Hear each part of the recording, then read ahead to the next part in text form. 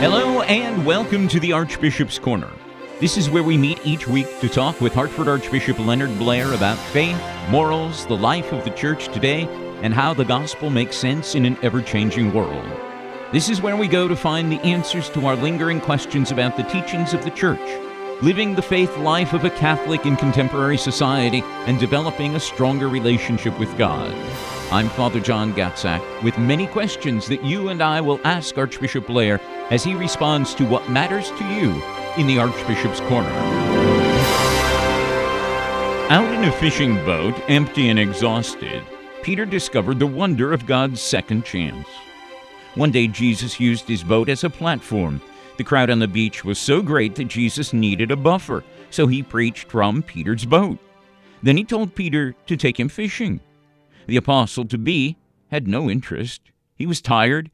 He had fished all night. He was discouraged. He had caught nothing. He was dubious. What did Jesus know about catching fish? Peter was self-conscious. People packed the beach. Who wants to fail in public? But Jesus insisted, and Peter relented. At your word, I will let down the net.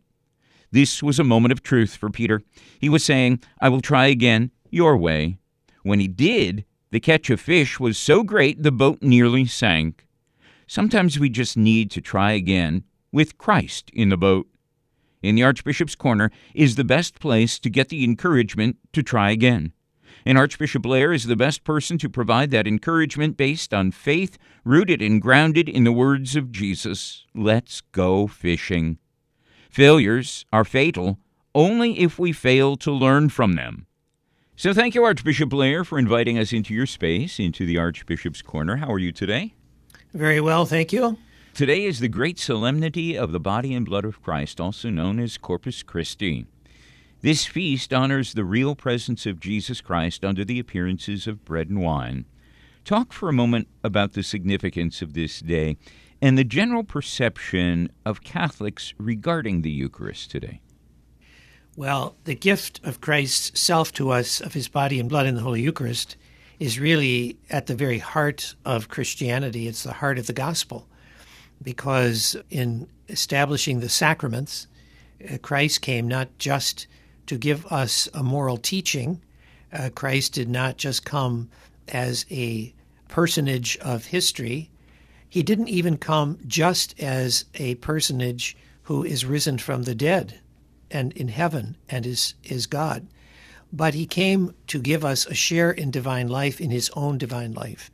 And I think we all know, and you think of St. Paul and what he wrote, that we are the body of Christ, that in a mystical manner, we, by our baptism, actually become part of Christ's risen body.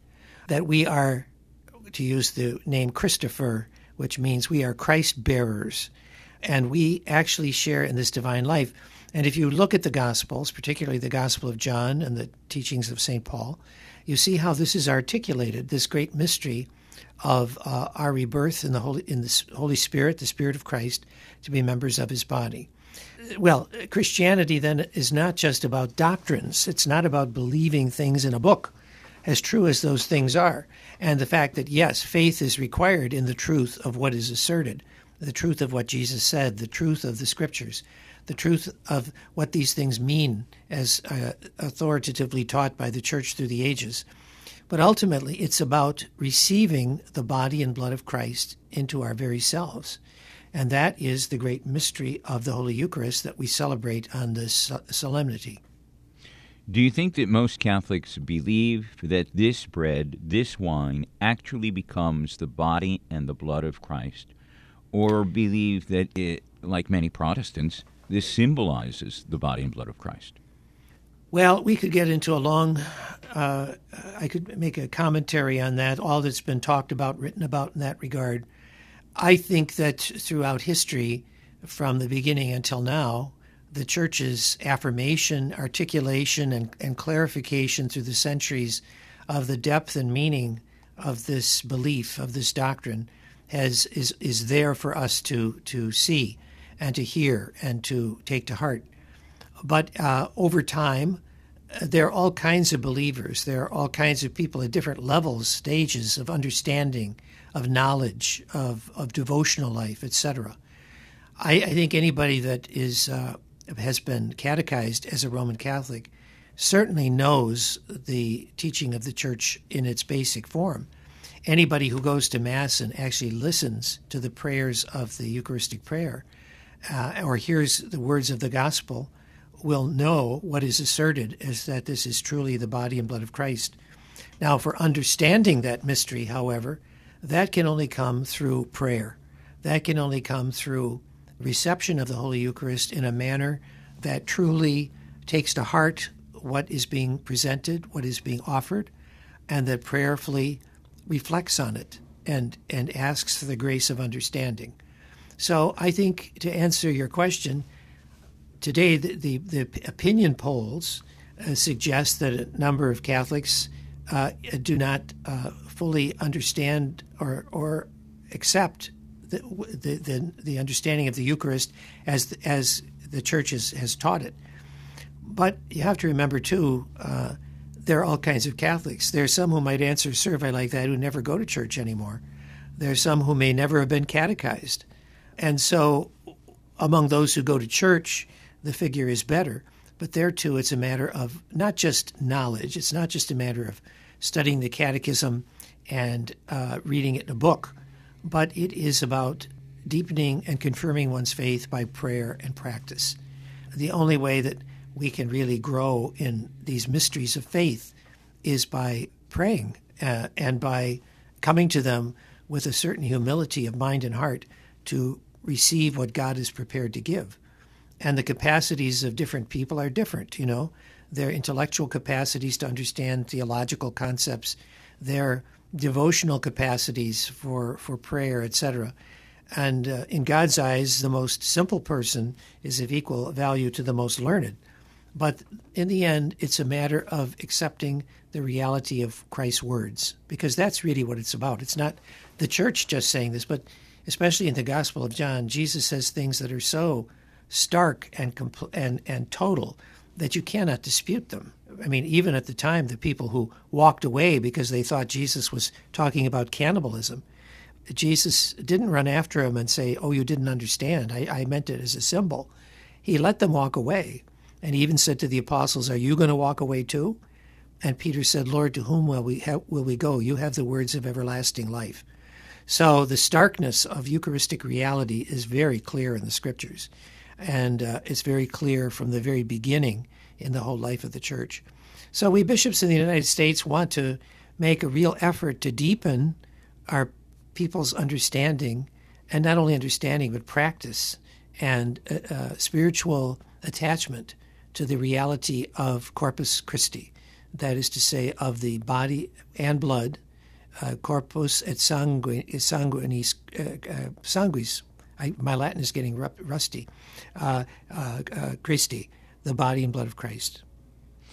Today is also the 36th anniversary of President Reagan's famous "Tear Down This Wall" speech as he challenged Soviet President Gorbachev to open up the Eastern Bloc. This was considered to be one of the most powerful speeches of his career. Any thoughts to share? You're a big history buff, so... Well, I've always had a great interest in history.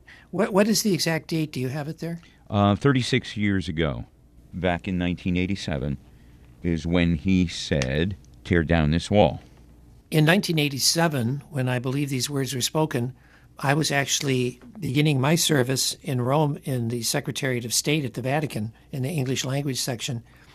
And I do remember that this was a very interesting time, you can imagine, when all of these tremendous changes were happening in Europe, where the communist system of the USSR was collapsing.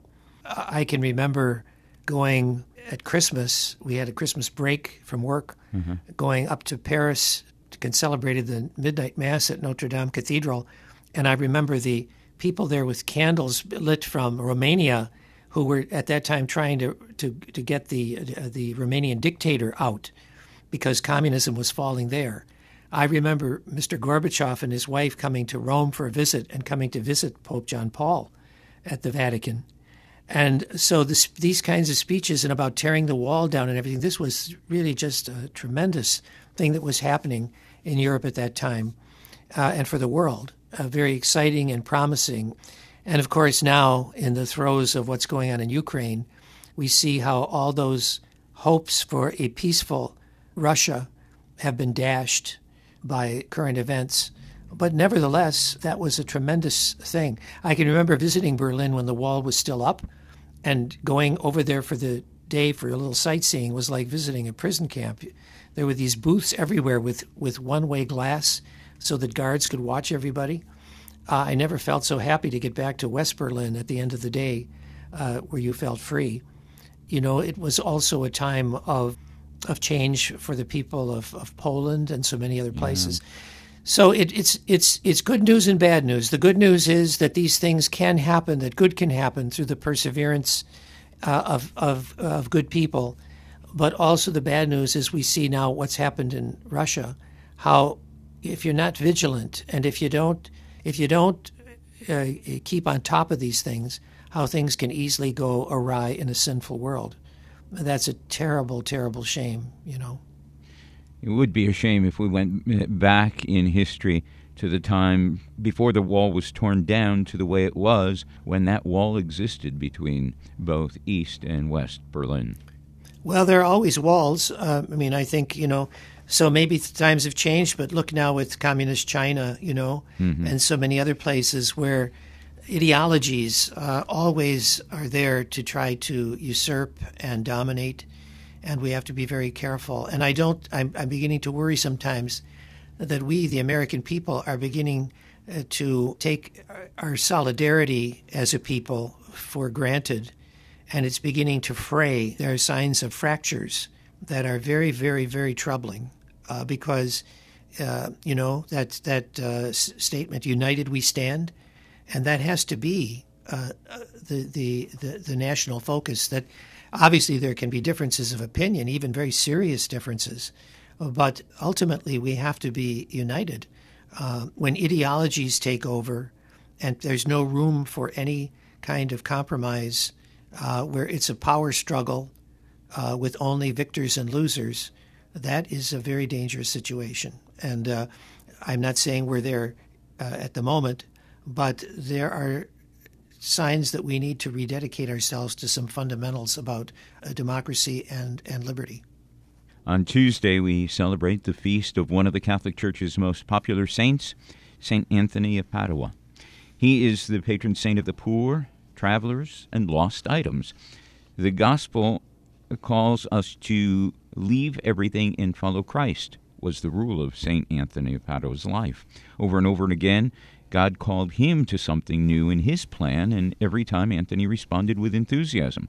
Other than St. Joseph and the Blessed Virgin Mary, St. Anthony is the saint who is most often depicted with statues or images holding the child Jesus.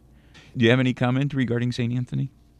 Well, yes, and of course I think we've talked about this before. That the funny thing is St. Anthony is Portuguese, but he was active and died in Italy, and so his great shrine up there in Padua, St. Anthony of Padua, but he's originally Portuguese, and that's wonderful because it shows the universality of the Church and the fact that these divisions or distinctions in the eyes of God are not important. What's important is to be one family of faith. Have you ever prayed to St. Anthony when you've lost something or couldn't find something? Oh, I'm sure I have. Yeah. I think that's one of the things that makes him an extremely popular saint. And usually he does come around, and we do find what we're looking for. Thursday is the observance of World Elder Abuse Awareness Day, a day for the whole world to voice its opposition to the abuse and suffering inflicted on some of our older citizens.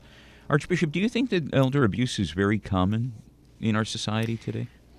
Well, I leave it to others who study and measure these things to give a really informed answer to that question. But I would certainly say that the Church talks about protecting the most vulnerable.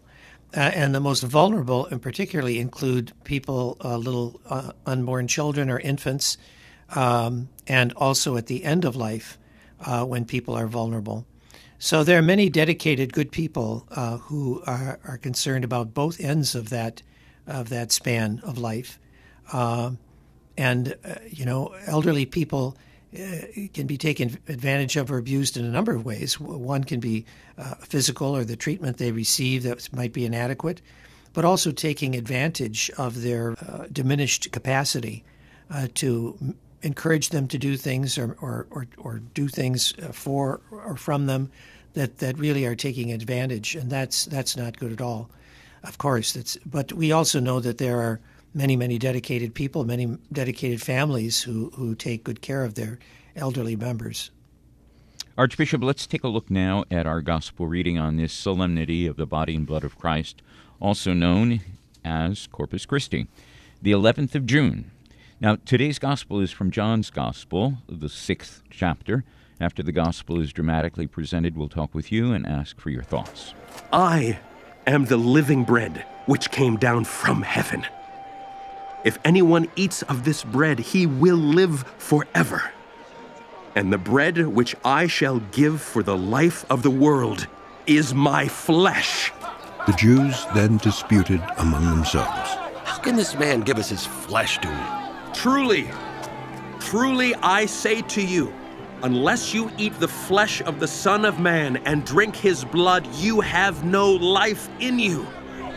He who eats my flesh and drinks my blood has eternal life, and I will raise him up at the last day. For my flesh is food indeed, and my blood is drink indeed. He who eats my flesh and drinks my blood abides in me, and I in him. As the living Father sent me, and I live because of the Father, so he who eats me will live because of me. This is the bread which came down from heaven, not such as the fathers ate and died. He who eats this bread will live forever. Archbishop, I'm sure the way you hear this gospel today is much different from the way the original Jewish crowd heard it when Jesus first spoke these words. Your thoughts? Well, I think I've already adverted to this gospel a few minutes ago when we talked about the celebration of this solemnity of Corpus Christi. But this gospel, John chapter 6, actually is quite lengthy. Our Lord repeats this over and over again in different ways. But this particular gospel certainly highlights what I was saying earlier, that our Lord is very clear about what the reality of the gift of himself, of his own flesh and blood, to those who believe.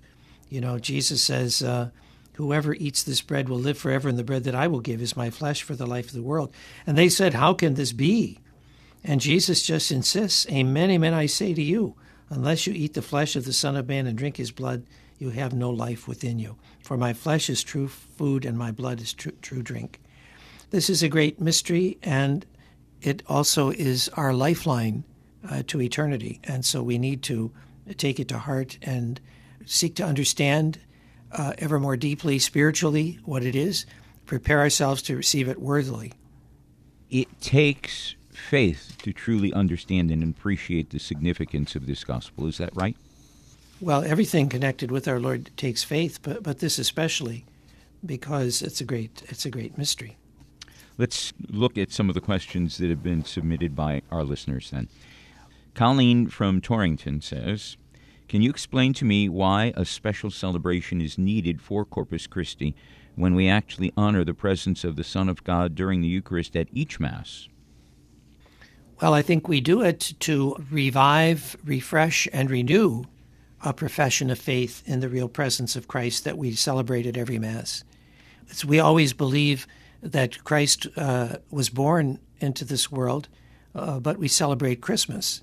We believe that Christ rose from the dead, and that's true all the time. It's at the heart of our faith, but we celebrate Easter. So similarly, we do the same thing for our belief in the Eucharist on Corpus Christi. Greg from Avon says, I believe that God always was, but what about Jesus? Was Jesus in existence before his birth, and did the Holy Spirit first come into being at Pentecost?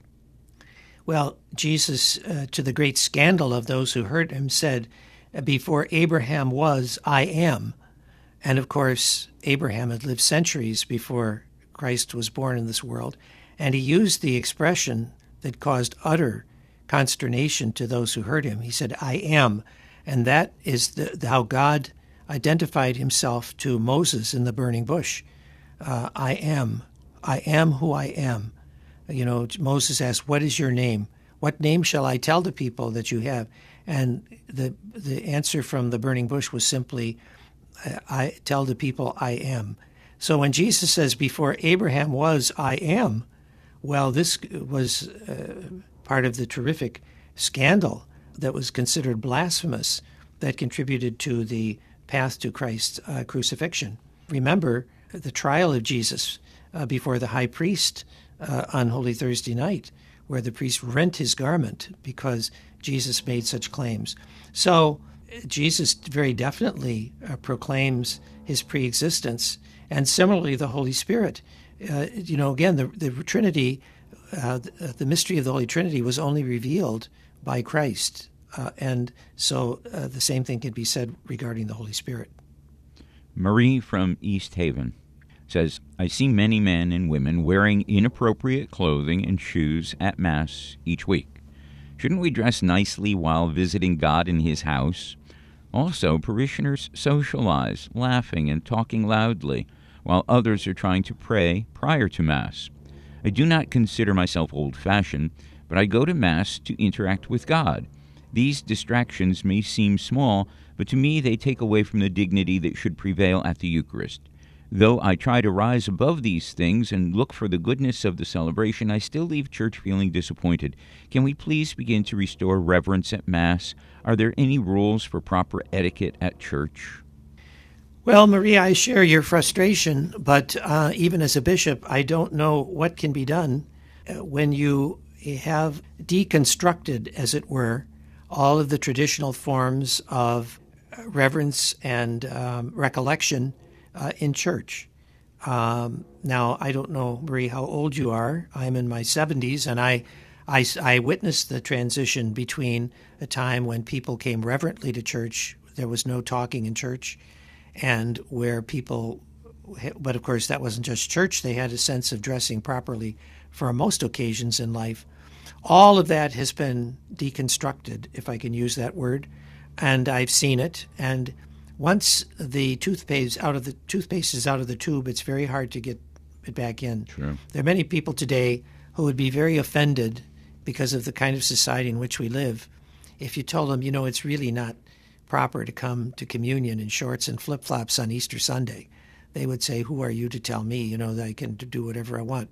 Or to tell people that really in church before Mass, in the presence of the Blessed Sacrament, it should be a time of silent prayer. And after Mass, as people leave, they can certainly socialize and gather with one another.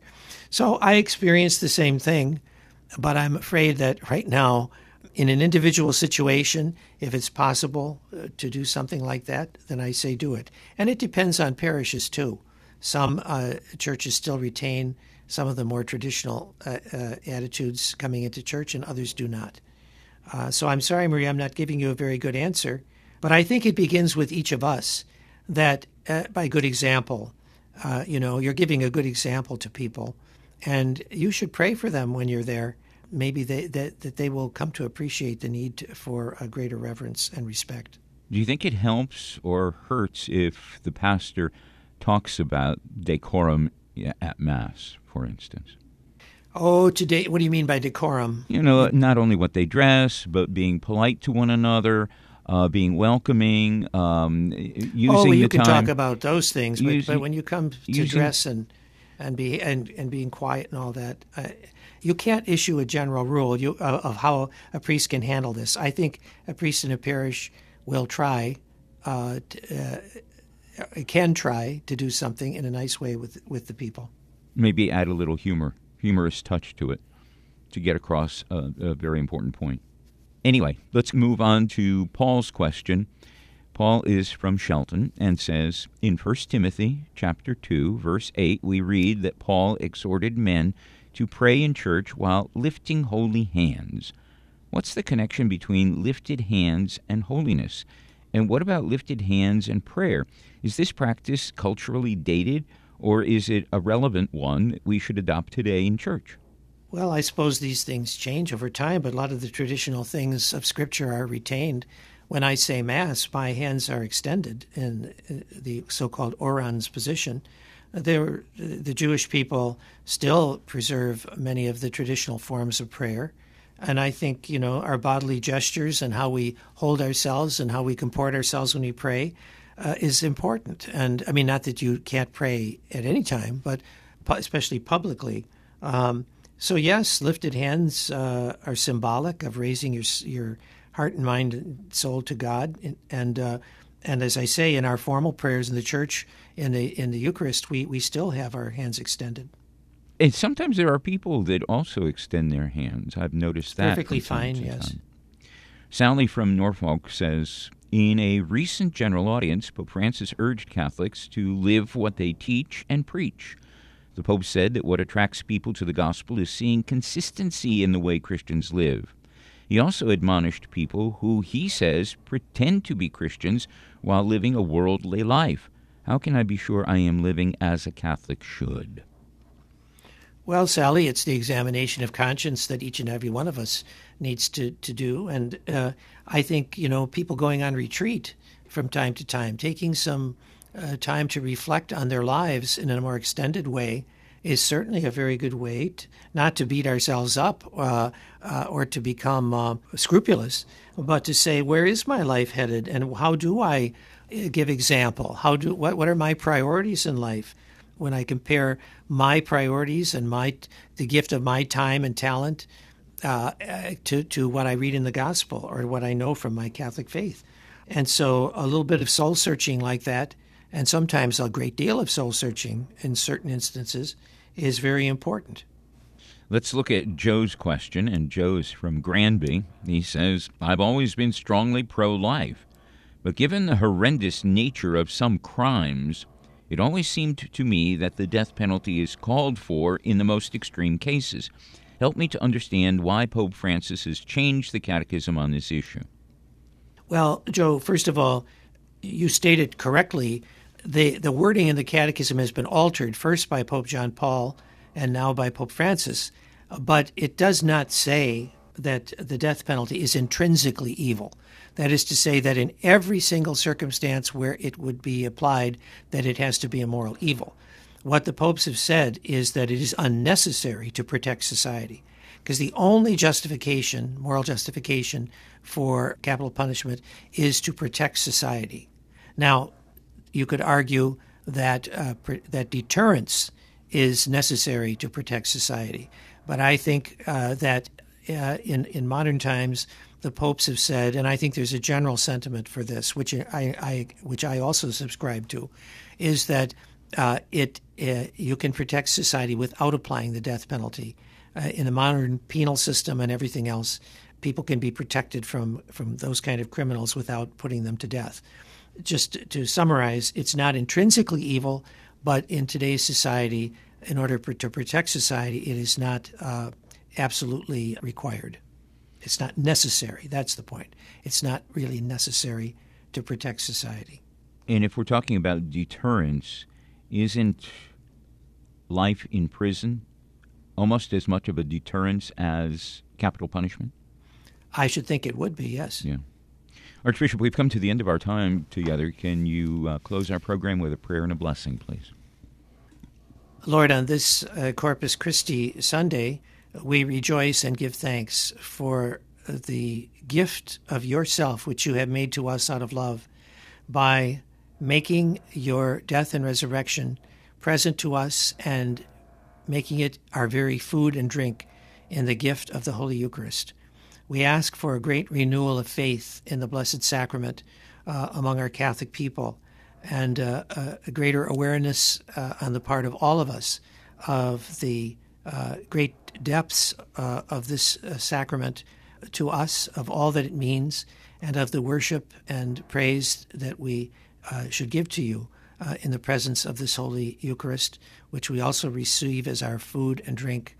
And may Almighty God bless you all, the Father and the Son and the Holy Spirit. Amen.